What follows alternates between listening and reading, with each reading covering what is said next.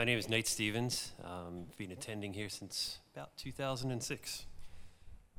Today we're reading from Romans 5, verses 1 and 2. Therefore, since we've been justified by faith, we have peace with God through our Lord Jesus Christ. Through him, we have also obtained access by faith into this grace in which we stand, and we rejoice in the hope of the glory of God. You can go ahead and be seated. Good morning, everybody. How are you doing? Good. Y'all enjoying all this heat and getting through the summer? I was like, hey, tomorrow's August 1st, but no, it's not letting up yet, is it? And so, man, we were last night, Lydia was all hopeful because it looked like it was going to rain, and we got a little sprinkle, but it wasn't enough to wet everything, so she had to still go out and water plants and all and do all that. So we're ready for some cooler temperatures this morning. This morning, I'm going to be honest with you. We're going to do a little bit of exercise, and somehow my volume came up. So hopefully, so we're going to do a little exercise. You're going to need to do your scripture. You're going to have your Bible ready. If you're looking on a phone, you better get ready to do this. So you keep up. We're going to be in the book of Romans. Our key passage is going to be Romans chapter 5, verses 1 and 2 this week as we continue in our series of the 5 solas. We're going to be talking about faith alone this morning. So as we get started, go ahead and be ready. I'm hoping to work you out a little bit today. This Bible study, that's what we're here for, right? To learn God's word, to know it, to understand it. So that's what we're going to be doing. So as we get started, I know he just prayed, but I got to pray a lot of times just kind of get things squared away. So let's take a moment and let's pray. Father God, we come before you. Father, we come humbly. We come with contrite hearts. We come, Father, and ask from you, Father, to speak to us, your people. And Father, in the midst of all the noise of the week and the noise of our world, the uncertainties, the unknowns, we ask, Father, that you would just quiet them and that your Spirit would move among us and that, Father, you would teach us. And, Father, you would open up the truth of your word to us. And, Father, you would speak to us in our hearts to show us those things that we need to grow in. Father, we ask, Lord, that you would just work in those areas. And Father, there's some areas in our lives sometimes we don't want to touch them. We don't, Father. But I pray that, Lord, as faithful as you are, by the might of your hand, that you would, and that you would speak to us. And even sometimes it hurts. And sometimes, Father, we need encouragement. Sometimes, Father, we need strength. Sometimes, Father, our eyes just need to be open to our own blindness, our own uncertainties. So, Father, let your Spirit do that. As I always pray, Father, I pray you go past my own shortcomings and inabilities, my own sins. And, Father, that you would speak to us. We are opening up your word, Father. We're opening up the text. So, God, speak to us. Let it not just be the accumulation of our ideas and our thoughts, but let us, Father, let it be your Spirit that moves and speaks to us. These things we ask, Father, we ask in faith, we ask in confidence, knowing that your will be done. In Jesus' name, amen. If you are here this morning and you believe that you can be saved by works or even keep your salvation by works, you must ask this question: how much is enough? How much is enough? Like, how many times do I need to go to church? If you think somehow that you're going to find favor from God by what you do and the works in your life, that you would come to a place of righteous standing before God, you have to ask the question, how much is enough? How many times do I need to pray? How many times do I need to read my Bible? How many times do I need to feed the poor? How many times, and it just goes on and on and on. How much money do I give to the church? Ask this question: how many sins are too many?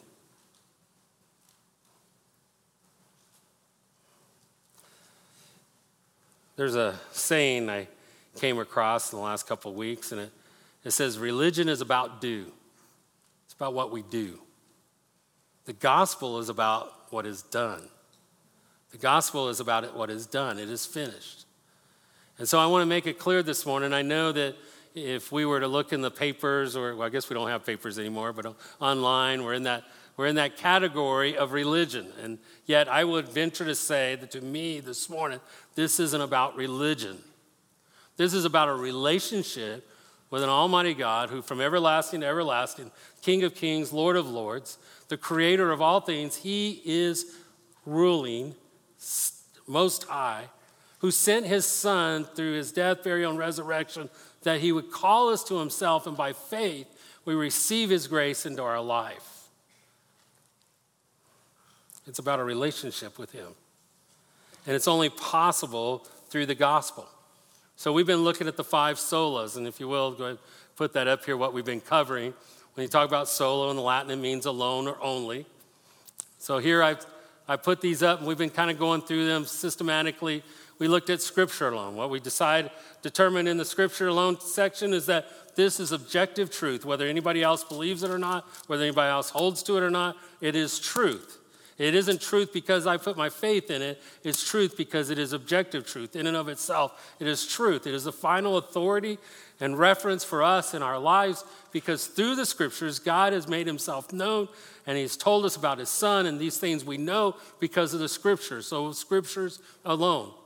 If we didn't have Scriptures, we would have a couple hundred people in here this morning or so, and we would all have different ideas about how to get to God and who would be right. Well, that's just a horrible way to live and try to seek God.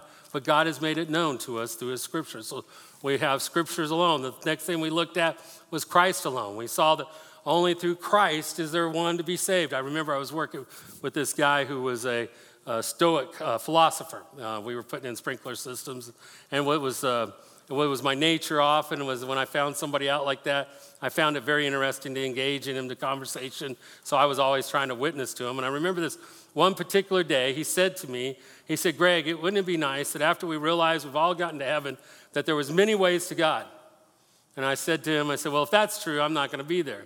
And he looked at me kind of strange, and I said, the one who I follow, Jesus, said, I am the way, the truth, and the life. And what did he say? And no one cometh to the Father but by me. There's not another path. There isn't another way. It's Christ alone, him alone, and only through him do we come to Christ. He is the only one by which we can be saved. There's no other name under heaven by which people can be saved. None. And he finished the work. He sat down. He completed once and for all sacrifice. It is Christ alone. The third one we looked at last week, grace alone. We looked at Ephesians chapter 2. We saw the condition. We were all dead in our trespasses and sins. But what's those famous 2 words? My favorite 2 words in the Scriptures? But God. Yeah, but God, who is rich in mercy, have made us alive. Did he not? Praise God. It's grace that he's given us. For by grace you have been saved through faith, and it's not of yourselves. You didn't do it. It's not by your own doing. It is a gift of God. And we learned that last week, that we are saved by grace. And today we're going to look at faith alone. We're going to look in Romans chapter 5, verses 1 and 2, having been justified by faith. That faith is the means in which we receive his grace. It's amazing, amazing truth that we understand the beauty of the gospel. And that if we sought favor any other way to seek favor, it will come up short.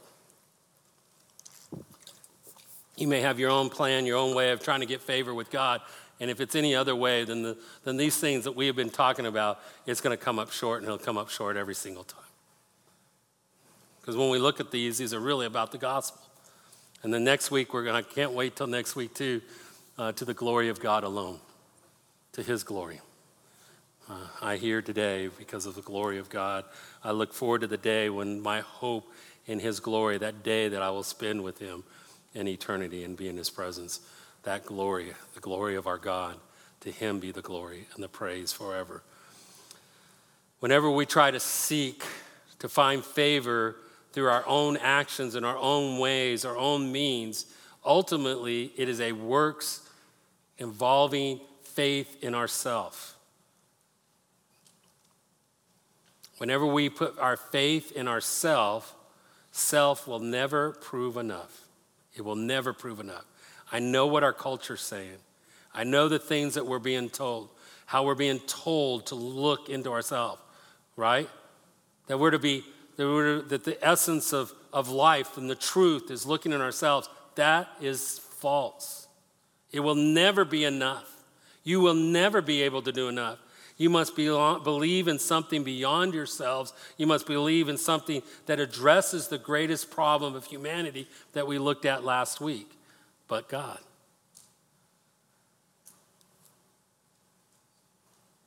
I don't know how else to say that, dear people.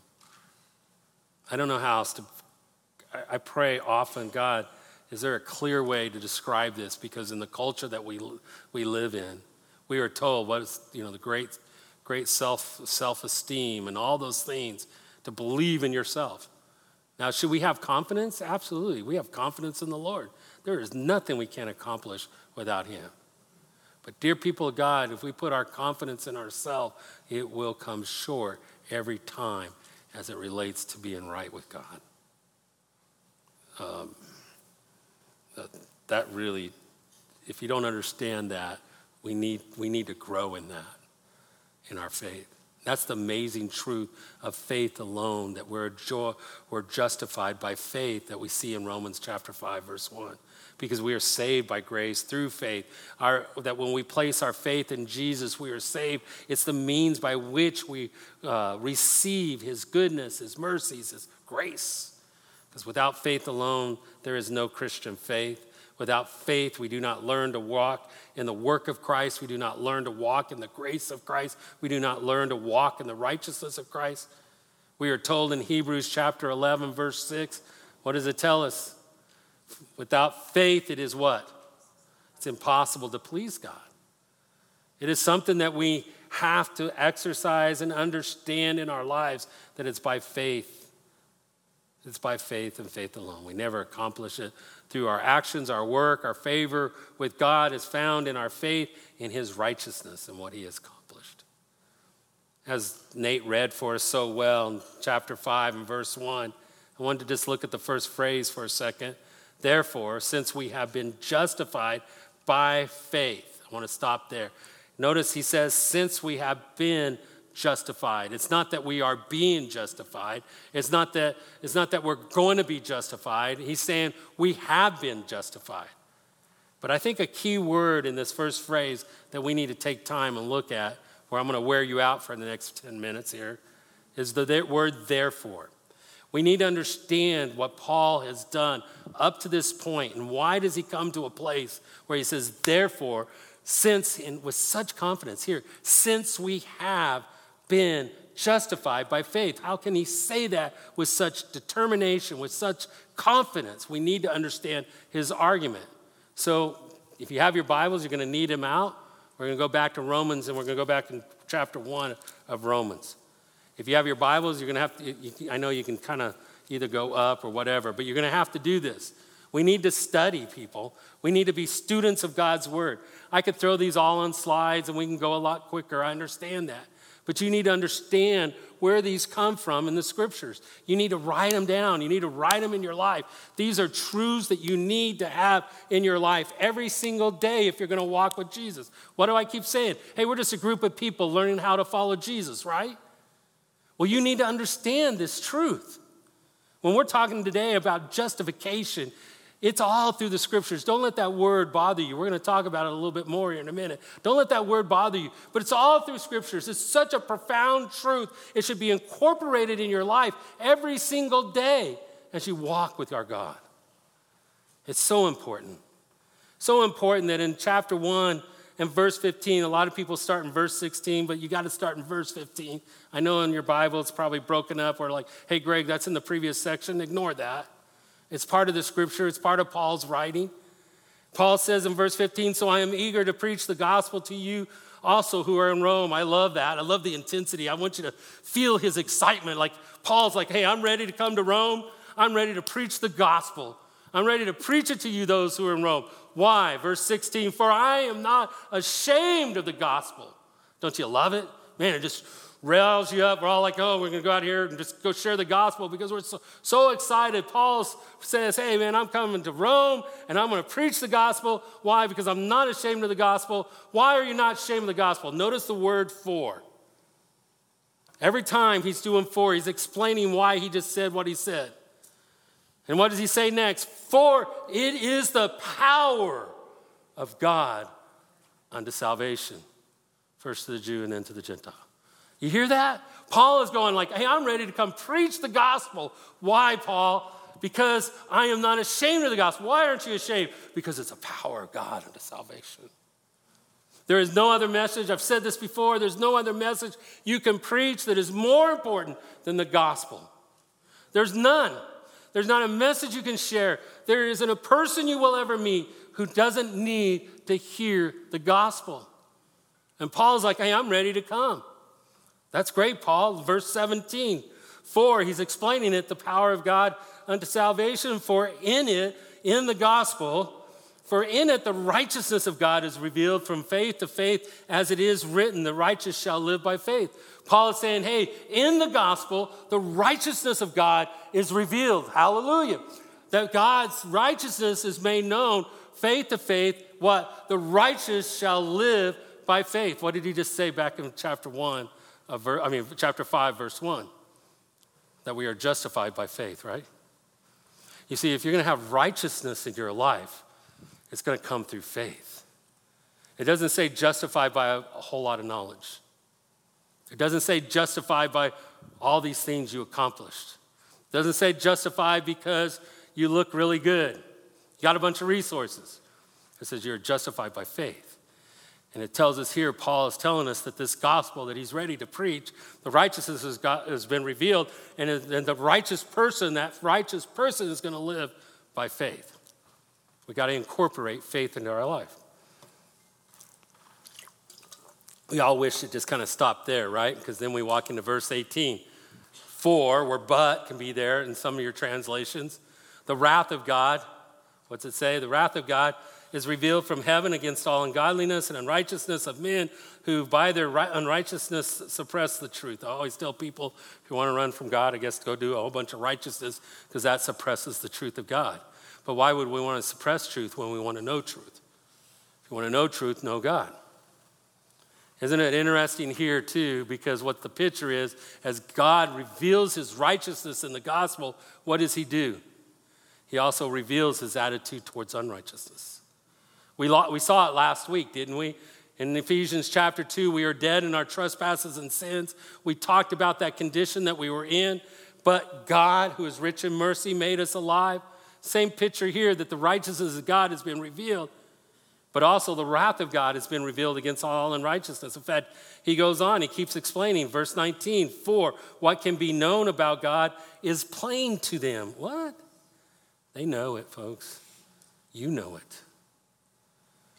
Because God has shown it to them. Verse 24, his invisible attributes, namely his eternal power and divine nature, have been clearly perceived ever since the creation of the world and the things that have been made, so they are without excuse. Verse 21, for although they knew God, they did not honor him as God or give thanks to him, but they became futile in their thinking and their foolish hearts were darkened. We could go on. In the picture, in fact, verses 18 all the way down to the end of chapter 1 here, Paul is describing those people who have rebelled against God, who have chosen their own way, who have chosen to live according to the flesh, the desires of their mind and the desires of the flesh. They have rejected God, and they've done what they've wanted to do in their own sight. And all those things that you see in there, that God turns them over to their own way of thinking, all of those things are a result of that lifestyle.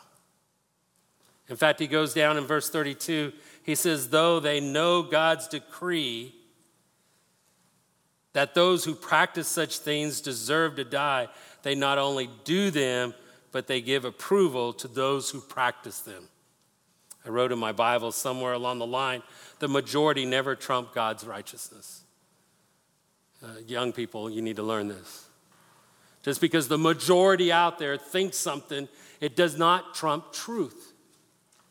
It doesn't deny truth. Truth is truth. And we might be the minority, but we stand in truth, and that truth reveals the righteousness of God, and it's the righteousness of God we put our faith in, and therefore experience His grace and His mercy. Regardless of what the world does when it's trying to redefine who God is, trying to redefine sin, trying to redefine the law, that somehow they would find themselves righteous. But righteousness doesn't come that way. Paul's teaching us that. In fact, in chapter 2, verse 1, he goes on, therefore you have no excuse, O man, every one of you who judges, for in passing judgment on another, you condemn yourselves because you, the judge, practice the very same things. We know that the judgment of God rightly falls on those who practice such things. Do you suppose, oh man, you who judge those who practice such things and yet do them yourselves, that you will escape the judgment of God? All of a sudden, they're like, oh, what are you talking about here, Paul? He's talking about those people who kind of look around and go, I'm a little better than Nate over there. I picked on Tamara last week. Sorry, Nate. I'm a little better than Nate. Tim, I think I'll kind of beat him out. And we start looking around and we're judging them because we're saying we're better than, because we're resting in our goodness and our good works. And Paul's describing that person and how are you who do the same things? You going to escape the judgment of God? No, you're not. In fact, he goes all the way down through verse 16, I think, talking about those things. In verse 17, he says, but if you call yourself a Jew, he begins to talk about the Jewish person. The Jews who were the people of God, the chosen nation, the Jews who were confident because of their nationality that God would not leave them. They were confident in their own nationality, their own who they were as a Jew, that surely they would be saved. And Paul begins to build that argument, though the law came through them and they were to be teachers, but they were really the blind leading the blind. And he gets down into chapter 3 and verse 9. And he says, what then? Are we Jews any better off because we're Jews? No, not at all. For we have already charged that all, both Jew and Greek, are under sin. As it is written, none is righteous, no, not one. No one understands. No one seeks out for God.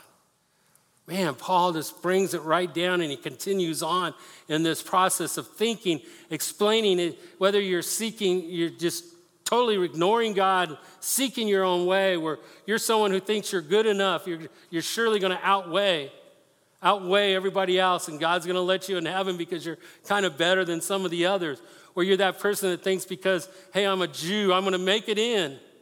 Paul's teaching us none of that works because we all fall under the condemnation of sin. And he goes on in verse 19 of chapter 3, and he says, now we know that whatever the law says, it speaks to those who are under the law, so that every mouth may be stopped and the whole world may be held accountable to God. So one purpose of the law is to hold us accountable. We don't like that, but it's the reality. It holds us accountable. Verse 20, for by the works of the law, no human being will be justified in his sight, since through the law comes the knowledge of sin. The purpose of the law was to show us our shortcomings, show us our iniquities. But there's a phrase in there that I'm sure in the Jewish mind just blew them away when he said, no human being will be justified in his sight by the law. None. Paul is bringing us to an understanding that justification, where being righteous, is not found through works. That's why he says in verse 21, he says, of chapter 3, but now the righteousness of God. Remember back in verse 17, the righteousness of God being revealed from faith to faith. He's continuing this right here. He's picking it up again. He's just explained to us all the ones who have been thinking through this other way they were going to reach God, and he destroys the false gospel of works. And now he's going to lead them into the path where they would begin to understand. But now the righteousness of God has been manifested apart from the law. Whoa. Although the law and the prophets bear witness to it, the righteousness of God through faith in Christ, in Jesus Christ, for all those who what? Believe. For there is no distinction, Jew or Gentile. There's no distinction. For all have sinned and fall short of the glory of God. We usually just like quoting that one verse, but it's in the argumentation of him showing us that salvation is only through faith in Christ. That our works is never enough. You have to ask the question, how much? How much is enough? And when we are confident in ourselves and our abilities, it is always short. And then he goes on, verse 24, and are justified by his grace as a gift through the redemption that is in Christ Jesus, whom God put forward as a propitiation by his blood to be received by faith. This was to show what? God's righteousness.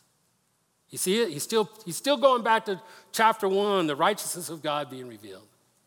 He's teaching us how the righteousness of God is being revealed in the gospel. Because in his divine forbearance he passed over former sins, it was to show his righteousness, there it is again, his righteousness at the present time so that he might be just and the justifier of those who has faith in Christ or in Jesus. Then what becomes of our boasting?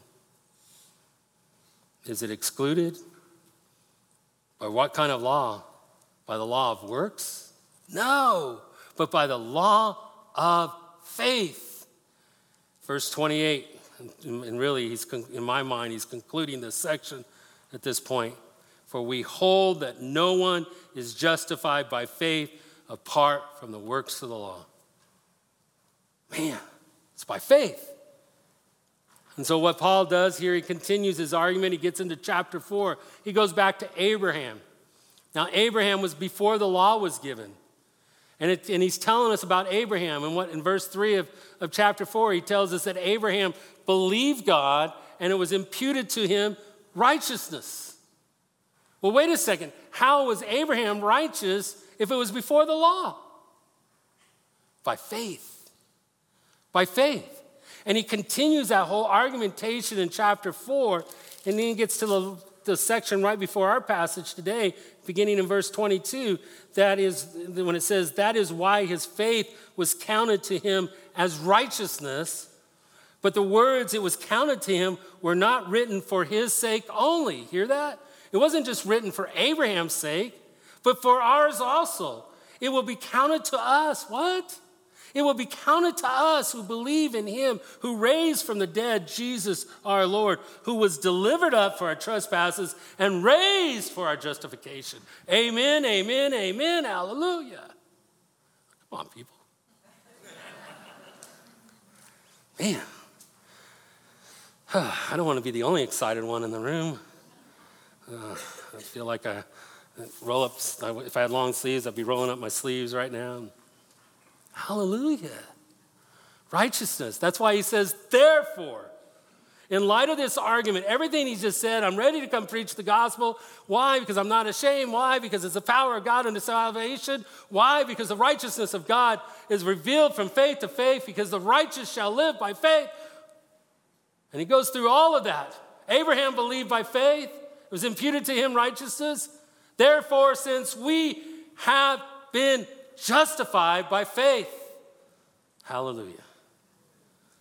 Man, what has God done for us? It's amazing to me. It's not a past act in the sense of just something that happened and all. It is a certainty that God has declared us righteous. Now, I want us to be clear something. Listen to me, dear people of God. Listen, let's be clear about what justification is. You got to get this. If you don't know this, you got to get it. You got to take it into your life every day. You've got to understand the scriptures is full about what the justification is in our lives and what it means. You need to be a student of God's word right now. Right now, you need to understand this. You need to incorporate it in your life. If we're going to learn how to follow Jesus, you need to understand justification. You need to understand this truth. You got to get it. So you ready? Listen to it. I've got a quote up here that I think does a good job of describing justifications by Wayne Grudem. It says this, an instantaneous legal act of God. Now I want to stop there. It's instantaneous. It's not a process. It's not something you went in and you purchased. It's an instantaneous action. And here it tells us it's a legal act. Think of a courtroom. It's a legal act of God in which God, thinks of our sin as forgiven and Christ's righteousness is belonging to us. I want to stop there. Oh boy, wow. I mean, think about what I just read. Did you catch it? God thinks of our sins as forgiven and Christ's righteousness as belonging to us. Remember the great exchange? You've heard me talk about it a few times. He who knew no sin became sin that we might be made in the righteousness of God. 2 Corinthians chapter 5, verse 21.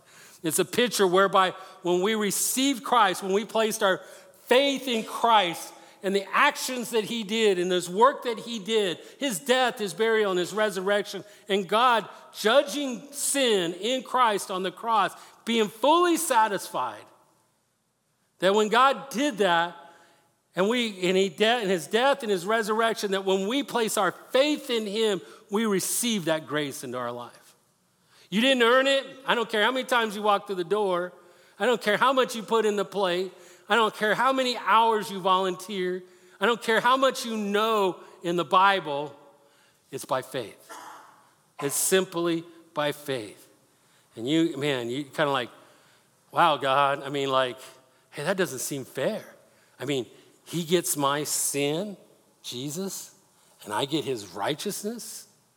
I mean, that doesn't seem very fair. And God's like, I know, I love you so much. This is what I do. Is it amazing?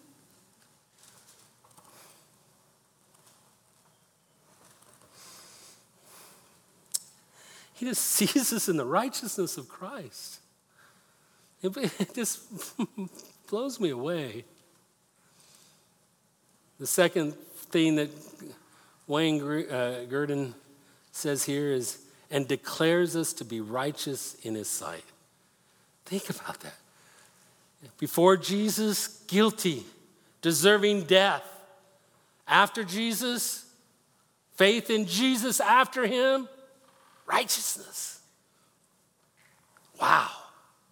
I mean, it just changes everything. It's like God slams the gavel down and he says, innocent, hallelujah, righteous.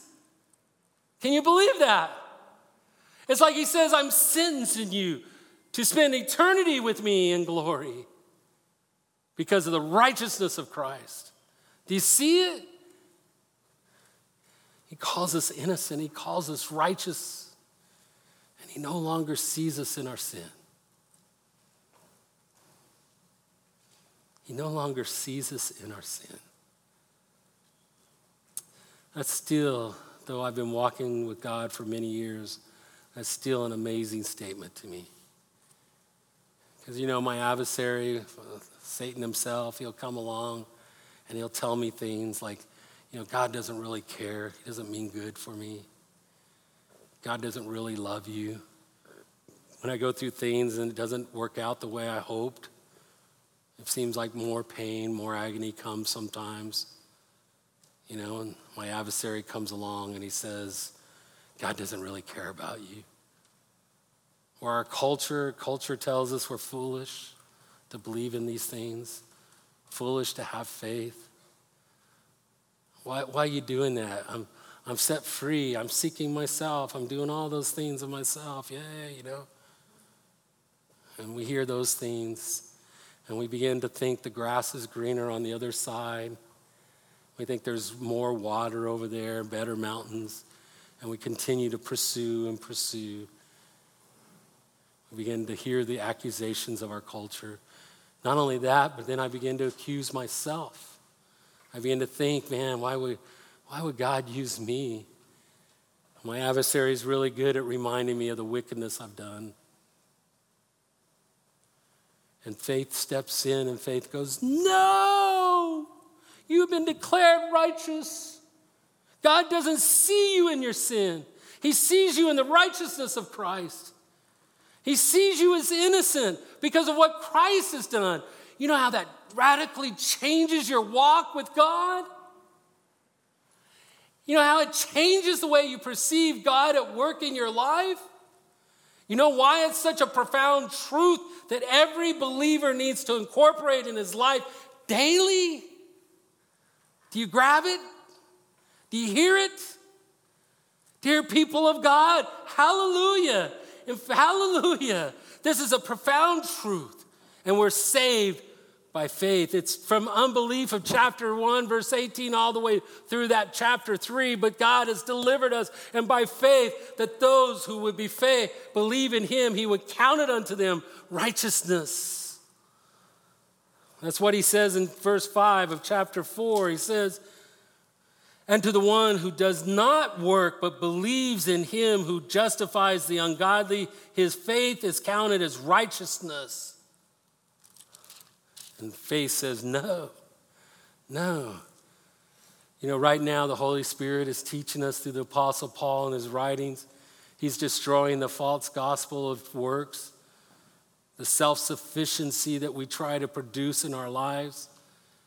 The Holy Spirit right now is teaching you how to follow after Jesus in the righteousness that is found in only Christ by faith.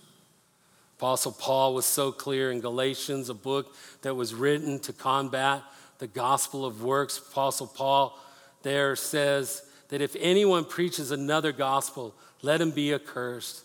And then he turns around and says it again in the next verse in Galatians 1. He says it again, if anyone preaches another gospel, let him be accursed. And Paul's saying, hey, look, if we, including himself, if I come and I preach another gospel than what's been preached, if the angel comes and preaches another gospel, let him be accursed, because this is the gospel that we receive by faith, faith alone, in the work that Christ has done. Are you this morning, are you resting on the work of Jesus in your life? You give him your life, not just part, not just a little bit, not just kind of adding Jesus to your life, but is he your life? Jesus is everything. He's everything. It's a total reliance on Jesus. Wow. We could go on and on. I'm just going to go real quick here. The next verse there in verse 1, the next phrase, we have peace with God through our Lord Jesus Christ. It's not a feeling of peace that he's talking about. It's a state of peace. And it implies this idea that we were once hostile with God. You know, I was thinking about this. I was thinking about Lydia and I just got a couple acres, and she's planting plants all over the place. All right? But I started thinking, you know, if somebody came onto our property and they were like, you know, these plants aren't good here, and they start digging them up and putting them here, and, you know, I don't like the way you trimmed your trees, so they just start trimming our trees. They go to my shop. You know, I don't like that color, so they start painting my shop. You know, it would kind of create a little bit of a hostile environment, wouldn't it? Relationship. If you know me, you know I would have a lot to say in that moment, right? But that's what we did to God. In God's righteousness, we were like, oh no, I'd rather live this way. We began to trespass against his righteousness and his holiness because we determined our own way, and we lived by the desires of our own minds and our desires of our own flesh. And we became hostile to him. But when we receive Christ in our life, we now have peace with God, and it's a state of peace where we're no longer hostile with him because he has made us righteous through his son, Jesus Christ, by faith. Wow. God fully judged sin on Christ on the cross as our substitute. God was so fully satisfied with the work of Christ, he will eternally remain so, never taking up the judgment of our sins again. Yeah, there should be a hallelujah, amen, or something there. Verse 2. Through him we have obtained access by faith, there it is again, into the grace in which we stand.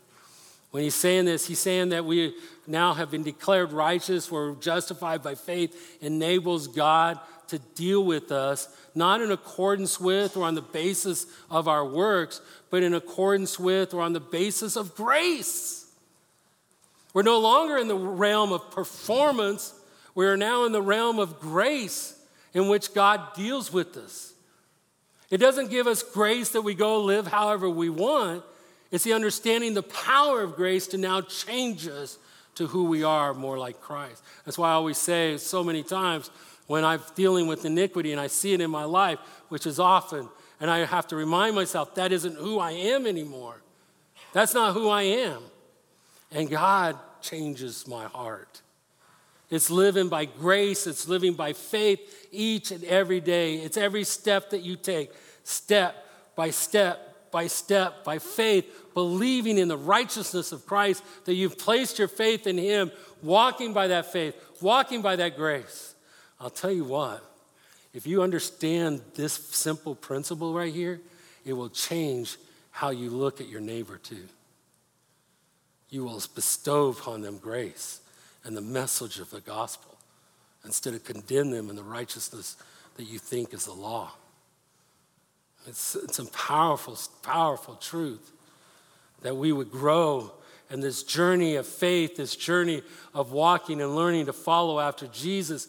Is such a joy when you begin to see how God works and changes. I take joy when I see myself responding in a different way because I know that it's Christ changing me. What a joy that is. What a joy. To God be the glory. And then the very last phrase of verse 2, he says, and we rejoice in hope of the glory of God. That word rejoice means to exult in, to glory in, to boast in. It literally has the idea that everything that I have, everything that I am, I'm going to boast in Christ because I rest and I depend on the work of Christ. And my hope of being with him in glory for eternity with him, my hope, that confident expectation I have in him, that faith I have in him, that confidence to be in his presence, that I'm going to boast in him. I'm going to boast in him. To God be the glory. I want to finish with a slide because I think it's so neat in this slide how the 5 solas come together in our passage today.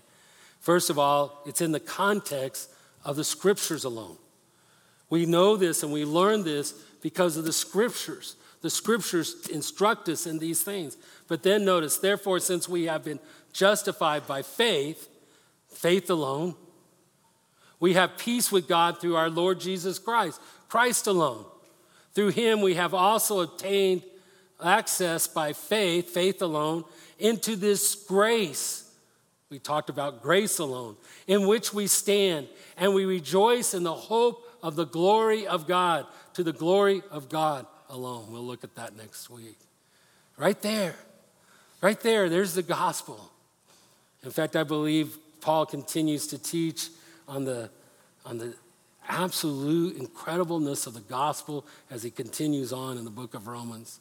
This is only one little piece out of that great book. And some of you that have studied Romans are like, Craig, you're going too fast through these verses.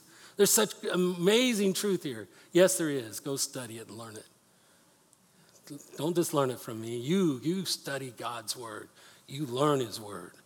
You become a student of his word, that you may know the riches and the glories and the presence of our God in our lives and how he works. Amen? Let's pray. Father God, just speak to us, your people. Let us, Father, not wander about or go about, Father, in our own iniquities, our own righteousness. But Father, let us be a people of faith. Let us rejoice that we have been justified, that we have been redeemed. Oh God, to you be the glory and the praise forever and ever. Oh God, to you. You are worthy of our complete and total surrender. You are worthy, God. As we'll see next week, instruct our hearts even next week that we understand your glory. Father, be with us this week. Those that are here this morning that need to be encouraged, Father, I pray that they were encouraged. Those who have began to wander away, I pray your Spirit would move in their hearts and call them back. Lord, have your way with us. Speak to us the things that you know we need to know. In Jesus' name, amen.